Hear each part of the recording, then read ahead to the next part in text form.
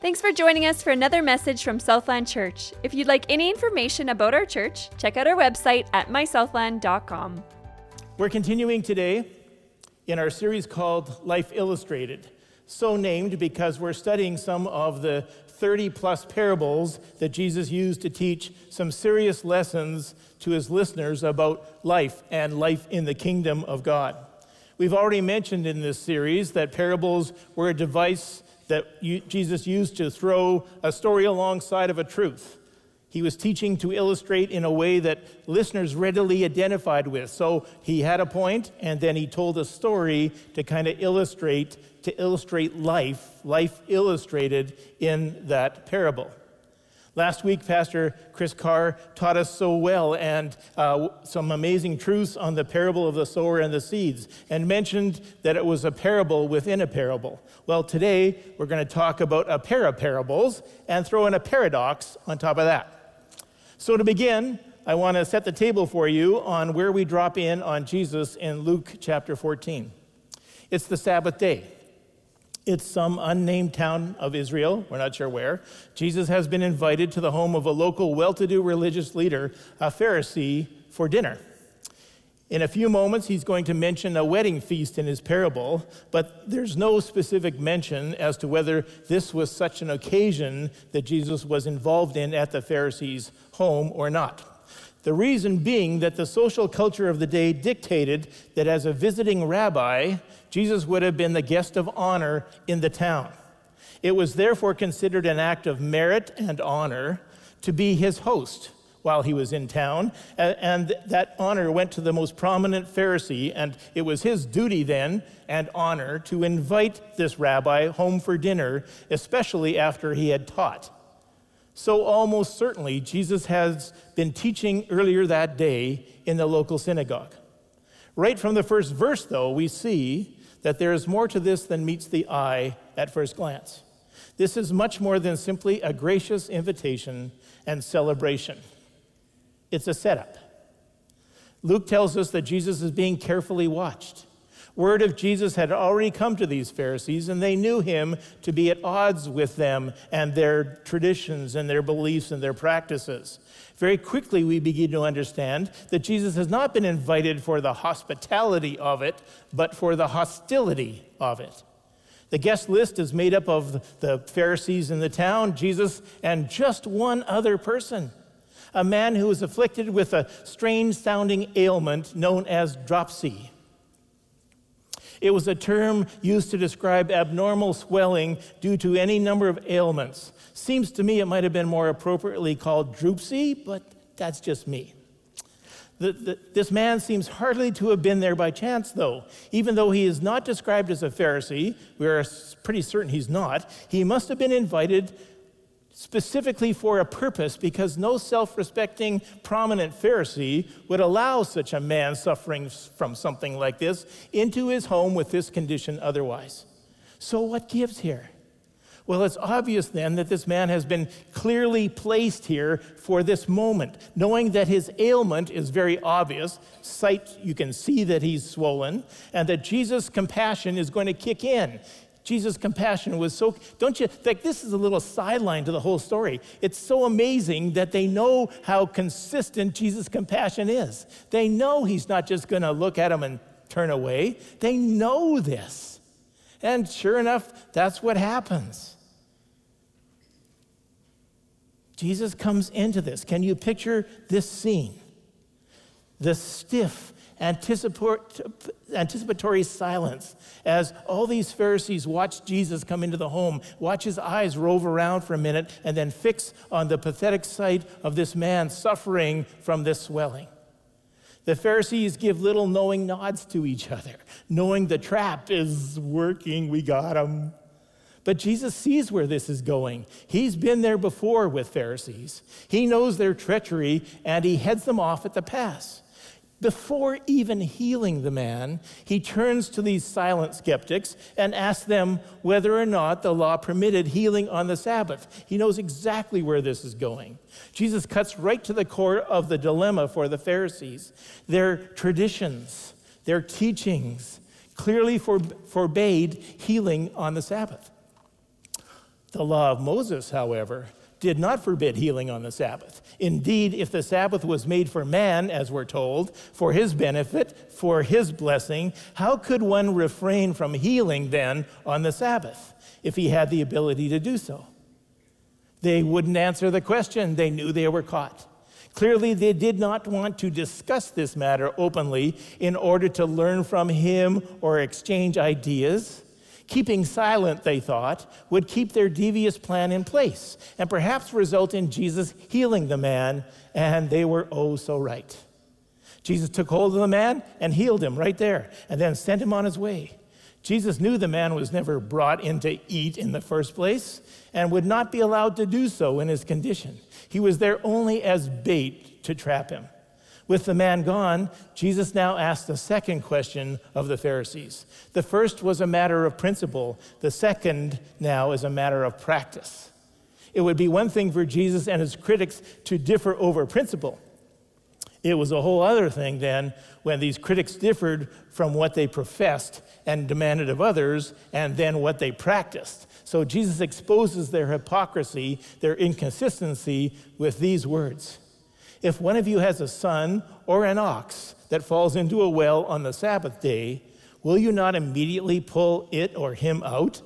No matter what these Pharisees taught and demanded of others, they made exceptions for themselves. They thought they were sort of above the law. They actually trusted themselves to kind of stray over their lines and then come back in again without any damage. I can do this, no problem. You, on the other hand, no, you don't have the kind of upbringing and the religious status that I have. You, I don't trust. You can't go over and come back. You go over, you're caught. I can do it, you can't.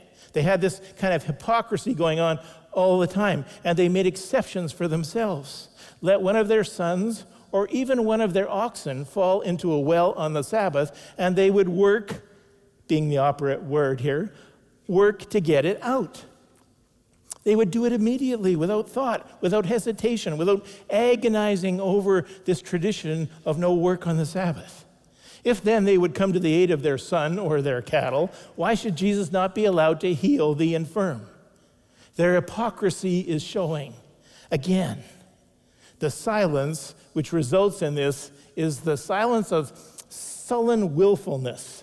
If we say something, we're going to go down a bad path, so let's just say nothing. If there was no willingness to discuss the matter, neither is there any intention of acknowledging their hypocrisy. Silence can be a passive form of rebellion, can't it? I think every parent knows this. Silence can be a passive form of rebellion, but it's rebellion nonetheless. The attention now switches over to the dinner itself. I can imagine you could cut the atmosphere now with a knife, and I suspect the Pharisees are none too glad to put this embarrassing silence behind them. Luke tells us that throughout the evening, Jesus has been very carefully watched. He's been very carefully watched by these Pharisees, but here's the first twist in this story. They weren't alone. Jesus was doing the very same thing. He was watching them. Because whenever he observed common everyday actions of life, Jesus knew he was actually seeing the outer fruit of what was going on in the inner attitudes of their heart. It's sobering for us to think about that, isn't it? What would Jesus see in us today? He knew he was seeing the outer fruit in these Pharisees of what was actually inside of them in their heart. Now, at first century banquets, the basic item of furniture were cushions or thick rugs for 3 sets of people. This is a picture of exactly what it would look like. You can see it's shaped in kind of a U shape, cushions around 3 sides. It's called a triclinium because of the 3 sets of cushions, triclinium. The guests would come and recline on one elbow. They would actually lie on the cushions or on the rugs and put their elbow down in one way in order to just kind of eat with the other arm. Very different from our practices today, obviously. I'm spending a little bit of time more on this because a feast and a triclinium are going to be central to another parable we're going to look at next week. In a triclinium, the place of highest honor was considered to be the central position at the base of the U. They still celebrate, like in tricliniums, this is This picture was taken in 2012. You can see that, particularly in the Middle East, they still honor and have feasts in this fashion at a triclinium. The place of honor would be right in the foreground there, right at the bottom of the U. Whoever sat there was the VIP, was the most important person in that place. Then spots 2 and 3 were to either side of this person, and then back and forth, so on, all the way down until you get the place of the lowest honor right at the very ends of the U on either side. So Jesus is watching as the guests are making small talk while they subtly try to maneuver themselves to the head position just before the dinner bell rings. They're just going to have little talks and just get a little closer to the bottom of the U, and then like a game of musical chairs, Jesus observed the undignified scramble for the place of highest honor. And it leads him to tell this story of the wedding banquet. When you're invited by someone, he says, to a wedding banquet, do not sit down at the place of highest honor. Don't go right for the bottom of the U. Today, he might have said, do not think you deserve a seat in the middle of the head table, for instance. Jesus is about to point out that there's a real gamble in that scramble, because if a man succeeded in securing that spot, he ran a big risk. What if the host shows up now with a man who is considered to be a more important VIP? If he did in front of everyone, he would insist that you vacate the place that you've taken immediately. So the first man would have to leave that spot now, stand up, and look around the room and realize, all the good spots are now taken. All the places of honor, the closest honor, are gone. And with shame and loss of face, as you can imagine, because you actually had to kind of get up from the cushion. You were lying down. You had to get up and kind of look around and see, where's there a gap for me? And inevitably, you'd end up at the bottom of the U, or the top of the U at the ends anyway. And I'm guessing that's where Jesus had already positioned himself already. Jesus said that it is better to come and select the lowest place right off the bat, because then the host may come up to you and say, friend, move up to a better place. Then you will be honored in the presence of all the other guests. Honestly, part of us smirks at these Pharisees playing musical cushions, right? Subtly making such a big deal about who gets to lay down and eat where.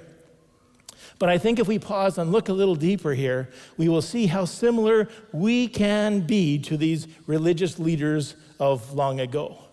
We know that if you take any 10 chickens and put them in a pen with just a little bit of chicken feed, they will quickly form a pecking order. They will determine through a series of little skirmishes who's number 1 chicken, who's number 2 chicken, all the way down to the unfortunate number 10 chicken. Sheep do the same thing. Anybody remember our look at Psalm 23? Guess what we do too? A group of people cannot be together very long before our own pecking order is subtly established, and we've learned to do it, in just ways that aren't so obvious, like the Pharisees. This sort of thing begins in preschool and continues all the way up until we're in the retirement home.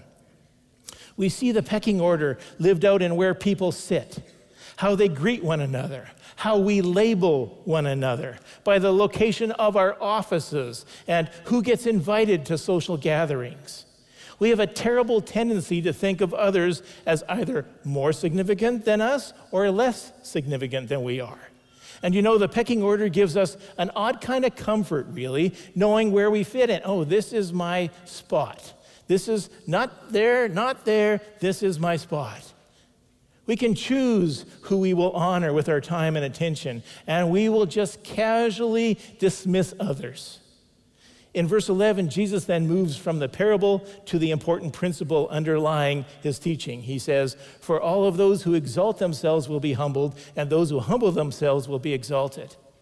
Here is a paradox, for Jesus says the way up is actually down. The way up is down. To try to work up is to risk being put down. Those who wish to be honored must be humble and seek the lowly place first, he says. Those who instead strive to attain a place of honor on their own will end up being humiliated. A further reminder that the ways of our Lord and his kingdom are not our ways at all, right? We're going to come back to this pivotal verse in a few moments. Jesus is not quite finished yet, though. There's one person who still might think this parable is not directed at them because they would consider themselves the VIP. He's the one who thought his position at the table in the kingdom was secure. See, this is relating both the table before them and the table at the kingdom, the table in the kingdom of heaven. This guy thinks it's secure. Why? Because he's the host. What does it mean for a host to be humble, to humble himself? Well, Jesus knows he needs to say something more. So he says to his host, when you give a luncheon or dinner, do not invite your friends, your brothers or relatives, or your rich neighbors. You can just imagine people are starting to sink lower on their cushions, right?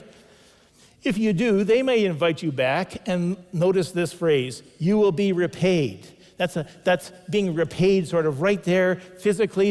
You have them over, they'll have you over. But when you give a banquet, invite the poor, the crippled, the lame, the blind, and you will be blessed. You see, exact same phrase, you will be repaid, you will be blessed. Although they cannot repay you, you will be repaid at the resurrection of the righteous. This is a blessing. It's getting repaid not by your peers, but by God himself. Who would you rather be repaid by? Think about it. What Jesus is laying bare here is that they all have a preoccupation with position. By mentioning the resurrection of the righteous one there, it's a clear reference to the coming kingdom of God. They would all know that, going back to Isaiah 25. They would all know we're talking about the Messiah coming. We're talking about the coming of the kingdom of God. He's making it clear that this preoccupation doesn't apply to their position at the host's dinner table, but also to their position at the table in the kingdom of God. The disciples themselves have already become infected with this preoccupation with position at the table of the kingdom of God. At one point, James and John straight up asked Jesus if one of them could sit in the honored position on his right and the other at the honored position on his left. This is real time now, not part of the parable, but the timing is so beautiful. One of the Pharisees, probably feeling awkward, this is, we're all sinking in our cushion here, this is getting really uncomfortable, and hoping to diffuse the situation, calls out this familiar saying back in the day. Blessed is the man who will eat at the feast in the kingdom of God. See, he recognizes, as they all did, Jesus is he's talking about the table in the kingdom of God. And he says, blessed is the man who will eat at the feast in the kingdom of God. Common expression of that day. A pious cliche, frankly. And there was an expected and equally pious answer that everybody knew to give in return. And it was, and may we ourselves be counted among those who are worthy. That's what the man would expect to be said, but instead Jesus launches into another parable with a warning, which you can read on your own further on now in Luke 14. It launches him into this second parable because despite this parable that he's just given them, this amazing example about what humility is, he's just shared that with them. There was one thing greatly wrong with this man's statement. He spoke from the vantage point of one who would surely be, who would of course be, who no doubt would be sitting at this kingdom table. This man, like all the other Pharisees, assumed that if anyone were to be at this banquet in heaven, this banquet at the kingdom of God, it would be him, them, because they were the righteous ones. If I was Jesus, I think I would have just shaken my head at that point and said, did you not hear a word I just said? I just finished talking about humility, and the next thing you know, you're all counting yourselves in and, at the honored spots at the table of the kingdom of God. So let's instead commit ourselves here to hearing today and exploring together today what Jesus had to say about this virtue, humility, that we're talking about. We get our word humility from the Greek word humilitas, which means literally low to the ground. I love that kind of picture, low to the ground. It doesn't mean be lowly. It just means consider your position, particularly when it comes to God. Being humble means to live low to the ground. I got to tell you, when I came in this morning and early on and was listening to the worship team practice up here and talking to the guys in the sound booth, they were working on stage here, and they were working on that first song we sang where it goes, Jesus, Jesus, Jesus, Jesus, over and over. And at one point, the director stopped things and said, let's stay low for Jesus. And I thought, that's it. You guys could give the message. Let's just stay low for Jesus. Every single day of our lives, we face this simple test of greatness. For all those who exalt themselves will be humbled, and those who humble themselves will be exalted. Exalt yourself, humble yourself. It's the simple test of greatness. In every area of our lives, over and over, we face this simple test. Exalt yourself or humble yourself. From the grandest things in life to the very simplest details, we face this test of greatness over and over and over. When it comes to deciding on careers and where we're going to live and who's going to be more important, there is this test of greatness. Exalt yourself, humble yourself. Who's going to give? Who's going to take? Exalt yourself, humble yourself. It's even in the details of life, like controlling the television remote. Who's going to get to decide? Exalt yourself, humble yourself. It's the biggest things in life and the smallest details of life. Jesus says the test of greatness is this. Check one box. Exalt yourself, humble yourself. Check one in every situation you face in life. Note a particularly important word in this phrasing that Jesus uses. He says, whoever exalts themselves, whoever humbles themselves.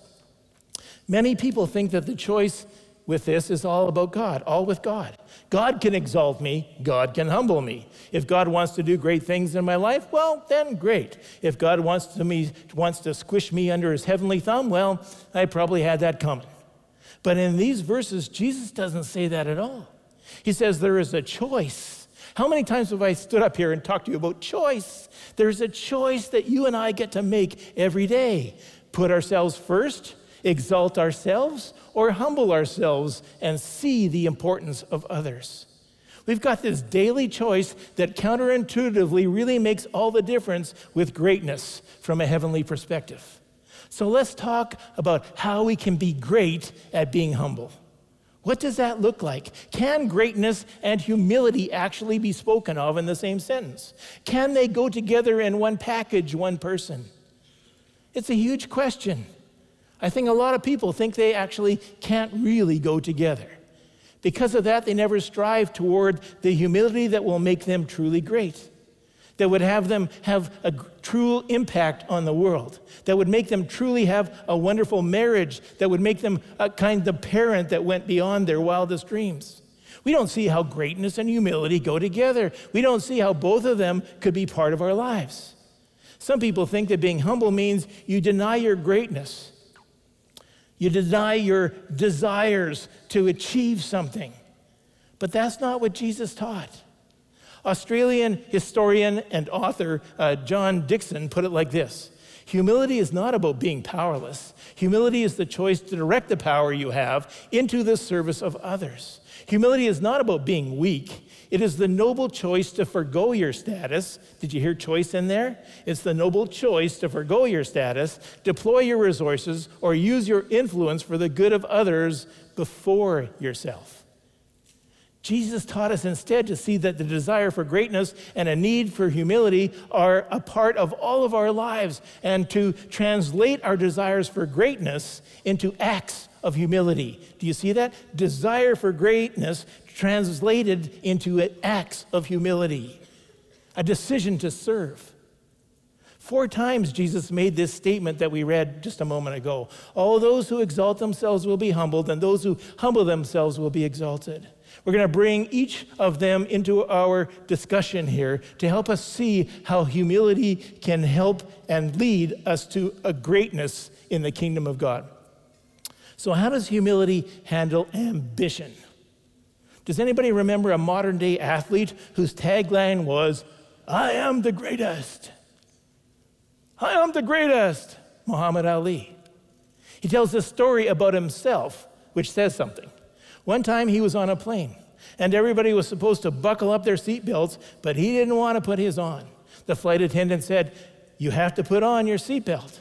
He answered, "I'm not going to put on a seatbelt because I'm Superman." He went on about how he didn't have to put the belt on, and she kept telling him that he had to, explaining that it was a safety requirement, and the plane actually couldn't take off until he put the belt on. Back and forth they went, until finally he said, "I'm not going to do it because I'm Superman, and Superman don't need no seatbelt." And she said to him, "Superman don't need no airplane." And he put the belt on. In Matthew 18, the disciples are arguing about which one of them is the greatest. They're always kind of just lagging behind, a few steps behind Jesus. You can almost hear the conversation. I think I did better that last miracle than you did. I think I'm better than you. I think I'm greater than you. I'm going to have a better seat at the table than you are. Back and forth. No, you're not. Yes, I am. I'm sure he could hear them as they're walking down the road. He's got to be shaking his head, but he uses it as an opportunity, again, to teach them what it really means to be great. In this instance, he brings a child into their midst and says, "Here's an object lesson that all of you guys need to get. Whoever humbles themselves like this child is the greatest in the kingdom of heaven." Jesus didn't say, totally how many times I got to tell you, totally set aside your feelings of ambition. Totally set aside your desires for greatness. Totally set aside the desires to change our world. See, the Bible is full of ambitious people. Did David not have ambition? Of course he did. Did the disciples have any ambitions? How about the Apostle Paul? How about Jesus himself? He said, "I came to seek and to save the lost." That's ambition. It's not wrong to have ambition. It's okay to want to have a great marriage for God's sake and glory. It's okay to want to have great kids that change the world around them. Jesus didn't come up to some men and say, "Follow me and you won't have to do another blessed thing." No, he said, "Follow me and I will make you fishers of men." Ambition. I'll make you the kind of people that can change the world. You see, the problem is not that we're ambitious. The problem is what drives our ambition. If we allow pride to drive our ambition, we become ugly, prideful people, self-serving. If humility drives our ambition, we recognize that all we have comes from God and we use it for His glory. There's no amount of money, no position, no recognition that can fulfill our feelings of ambition like a relationship with God can.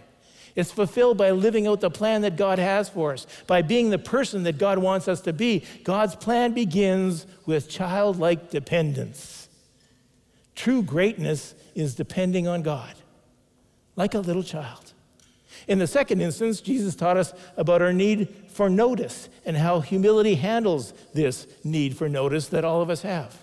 Once more, the disciples are clamoring about who's at the top and who's the most noticed, who's going to be seated close to Jesus when we get to heaven. And Jesus once again responds and says, "The greatest among you will be your servant. For those who exalt themselves will be humbled, and those who humble themselves will be exalted." Is the need for notice a factor in you, in your relationships? Do your kids ever clamor for attention? Or as a husband and wife, do you ever play the "it's my turn to be noticed" game? Sure, we all play the game. We all have this need to be noticed. When you exalt yourself, you need others' notice. That's the point. You feed off of it because it keeps you going. It keeps you feeling like, "Oh, I'm exalted here." When you're noticed, you feel better about yourself when you're noticed. Walter Cronkite, now most of you who are young probably don't know who Walter is, but Walter used to be a very much respected news anchorman in the United States. And he recalled this following incident, again, from his own lips.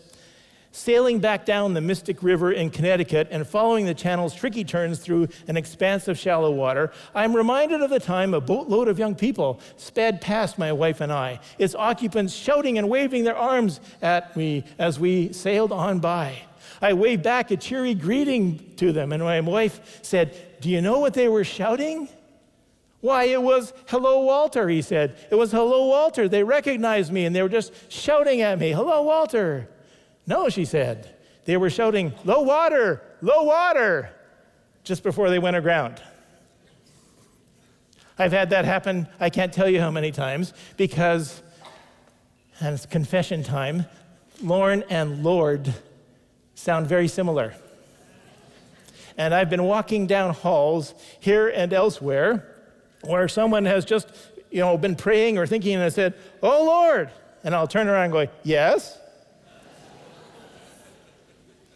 It's humiliating, right? Like, no, that's not me. Whoa.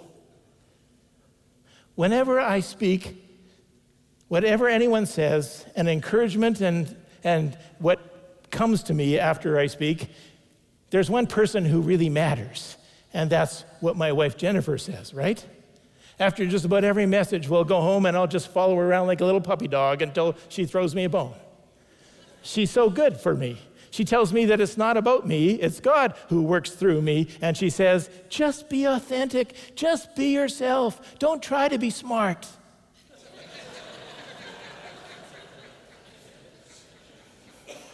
There's just that need we have for being noticed, right? We all have this. We all want to sort of brag about something we've done. We want to be noticed. But when we start to feed off it every day, when we start to need it, when it starts to become incorporated into the reason why we do every action, every thought that we think, you're exalting yourself. Don't fool yourself. Jesus gave an example of this. He said, "Don't be like the Pharisees. Everything they do is for men to see. Every action of their life was for notice." And then he gave a list of 3 things that they did. They made their phylacteries wide. They loved the places of honor at banquets. And they loved to have men call them rabbi. It's a pretty good list of the ways we try to get noticed, even in our day. What's a phylactery? No, it's not one of the dinosaurs in Jurassic Park. A phylactery was a box with scripture in it. The wider you made it, the more it meant that you were memorizing or had memorized all these scriptures. You had all these scriptures. They were yours, and you had put them into your life, and you put them into this box. And you didn't just put this box in the pocket. You didn't just wear it, take it with you in your pocket. Oh, no. You wore it around your forehead. You put it in a sling, and you tied it on your forehead so that everybody could see. Whoa, look at the size of his box. Whoa. Now there's someone to be respected. There's someone to be noticed. You wore it on your forehead so that everybody could see, I've got it together. Look at how big my box is. It's a need for notice, friends. It's a need for notice. I can't wait to see that online. We look at these Pharisees and think, how silly, right? Yet if you think it through, we try to impress people with some pretty silly symbols, don't we? Don't get me wrong. God doesn't care about the make of car that you drive or what logo you might have on your clothes. You don't have to drive a Hyundai to be holy, okay? But God does care about why. He cares about why you drive the make of car that you drive. God does care about why you wear the kind of clothes that you wear. He does care about why you live where you live. And if the whole reason behind any of those is because you want people to notice, to see, and to be impressed, Jesus said, watch out. Watch out for this. It'll tear you up. Jesus also mentions that they love to have men call them rabbi. Not only did they have the love of symbols, but they had the love of recognition, a love of titles. They loved to have doctor or rabbi or whatever before their name. I knew a fellow very well, and he insisted, as long as I was around him, and every time I was around him, that I call him doctor, not by his first name. You exalt yourself when you need others' notice. The alternative is you humble yourself by noticing others' needs. You see the needs in their life, and you begin to take more and more delight in meeting those needs, helping them. We all would rather have our own needs noticed than notice others' needs. The key is recognizing that God is actually promised he's going to meet all the needs in your life, so you can depend on him. He's going to fulfill that. And when you recognize he's going to do that, well, then now you've got a whole new set of freedom to notice other people's needs, not your own. So how does humility handle this incredible need and tendency that we have in our lives to compare? In the third sentence where Jesus uses this phrase, in the instance and sentence, it's in this context of one of these mini parables that we talked about at the start of this series. A mini parable on comparing. Does that make it a comparable? Think about that. Jesus tells it like this. 2 men went up to the temple to pray, one a Pharisee and the other a tax collector. The Pharisee stood by himself and prayed, "God, I thank you that I am not like other people, robbers, evildoers, adulterers, or even that tax collector. I fast twice a week. I give 1/10 of all I get." But the tax collector stood at a distance. He would not even look up to heaven, but beat his breast and said, "God, have mercy on me, a sinner." And Jesus said, "I tell you that this man, rather than the other, went home justified before God. For all those who exalt themselves will be humbled, and those who humble themselves will be exalted." You can have the greatest relationship in the world, the best relationship with your husband or wife, and this comparison trap can sneak up and bite you. Let's call it what it is. It's a subtle form of judging. I'm better than you are. You've got a great relationship with your kids, a wonderful relationship with your husband or wife, and you start looking around and comparing. I think he's a little more manly than my husband. Or she's got something my wife doesn't have. Or look at these kids. See how they're behaving? Why can't you guys act like that? We're tempted all the time to take something great in our lives and compare it right out of existence. Compare the joy right out of it. No longer thankful when we think someone's done something better. The truth is you don't see these other kids all the time. And you don't know how that manly guy smells at night. Winston Churchill was once asked, "Doesn't it thrill you to know that every time you make a speech, the hall is packed to overflowing?" Listen to his response. "It's quite flattering," replied Sir Winston, "but whenever I feel that way, I always remember that if instead of making a political speech, I was being hanged, the crowd would be twice as large." Exalt yourself, humble yourself. Your choice. It's the test of greatness in the kingdom of God. How does humility handle our sense of entitlement? Jesus said when you're invited to these great banquets where they have a seat at the head table, that's seat of honor, and then a seat near the foot of the table that is nowhere near the seat of honor, you survey the room, you see several seats empty, and a little voice inside of you says, "Go for the place of honor." The sacrifices you've made, the many times you've already humbled yourself. You deserve this. All the good you're trying to do, you're entitled. You are owed this. Can I ask you, do you walk through your life mainly feeling like people owe you? They owe you a certain look. You expect a certain deference because of your success. You think they owe you some respect. Be oh so careful with these kind of phrases like, "I expect," or "you should defer to me," or "you owe me." I'm more. Paul says, do not think of yourself more highly than you ought, but rather think of yourself with sober judgment. God owes us absolutely nothing.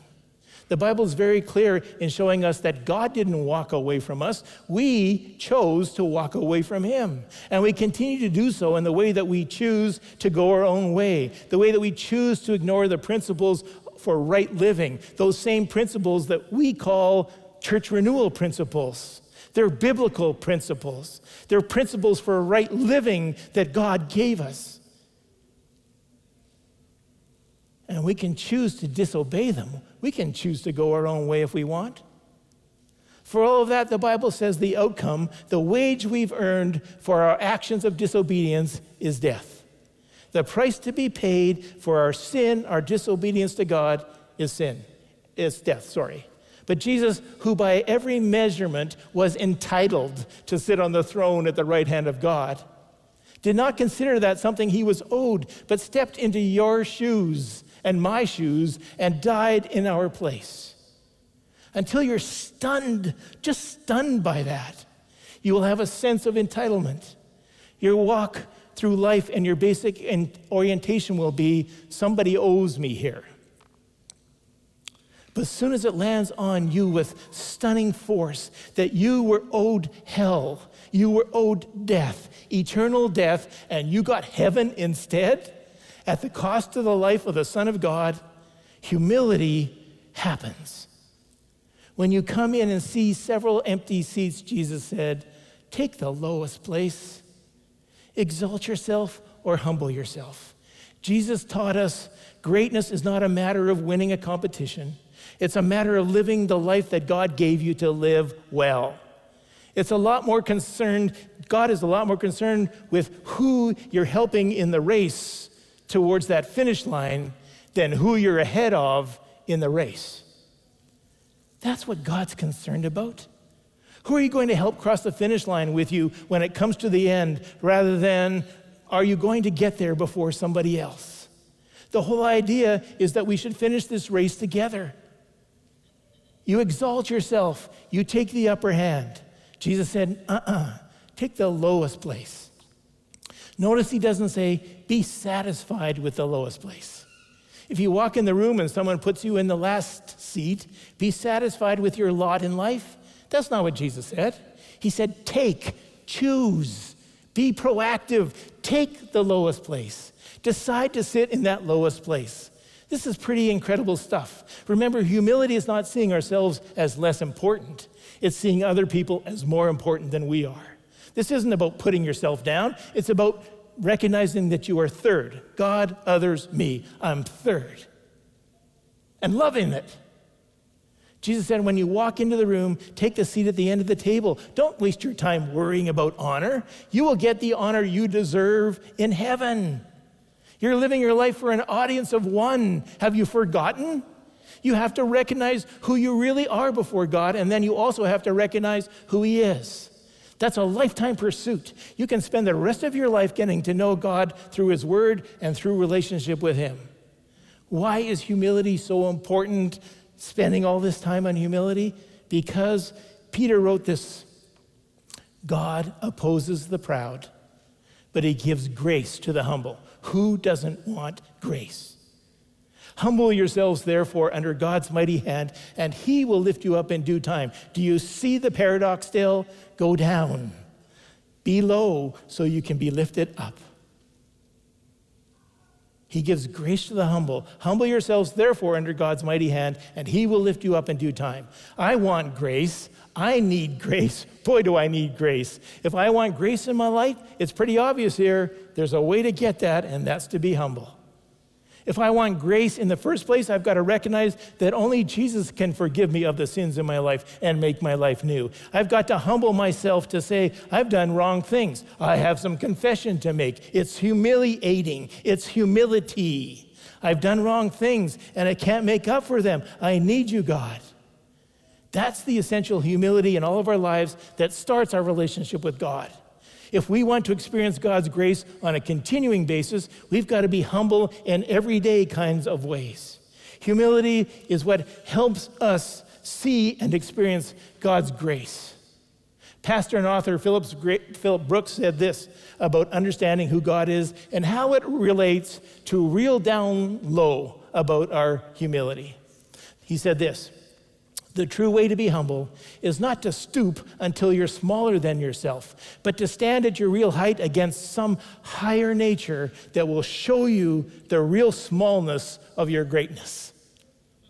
I mean, who cares about the best seat at a wedding reception when you're already a guest of honor at Christ's never-ending and glorious feast in heaven? I mean, who cares?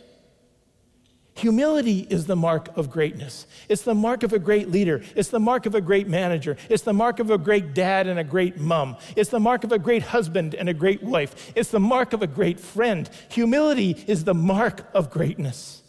Simply put, my greatness, your greatness, our greatness is not measured by the way that we talk. It's not measured even by how many Bible verses we've memorized, although that's a good thing, or even how well we know the Bible. Our greatness is not measured by the accomplishments we have, or the recognition that we get, or the thoughts that we have. Our love for God and others is the measure of our greatness. I am third.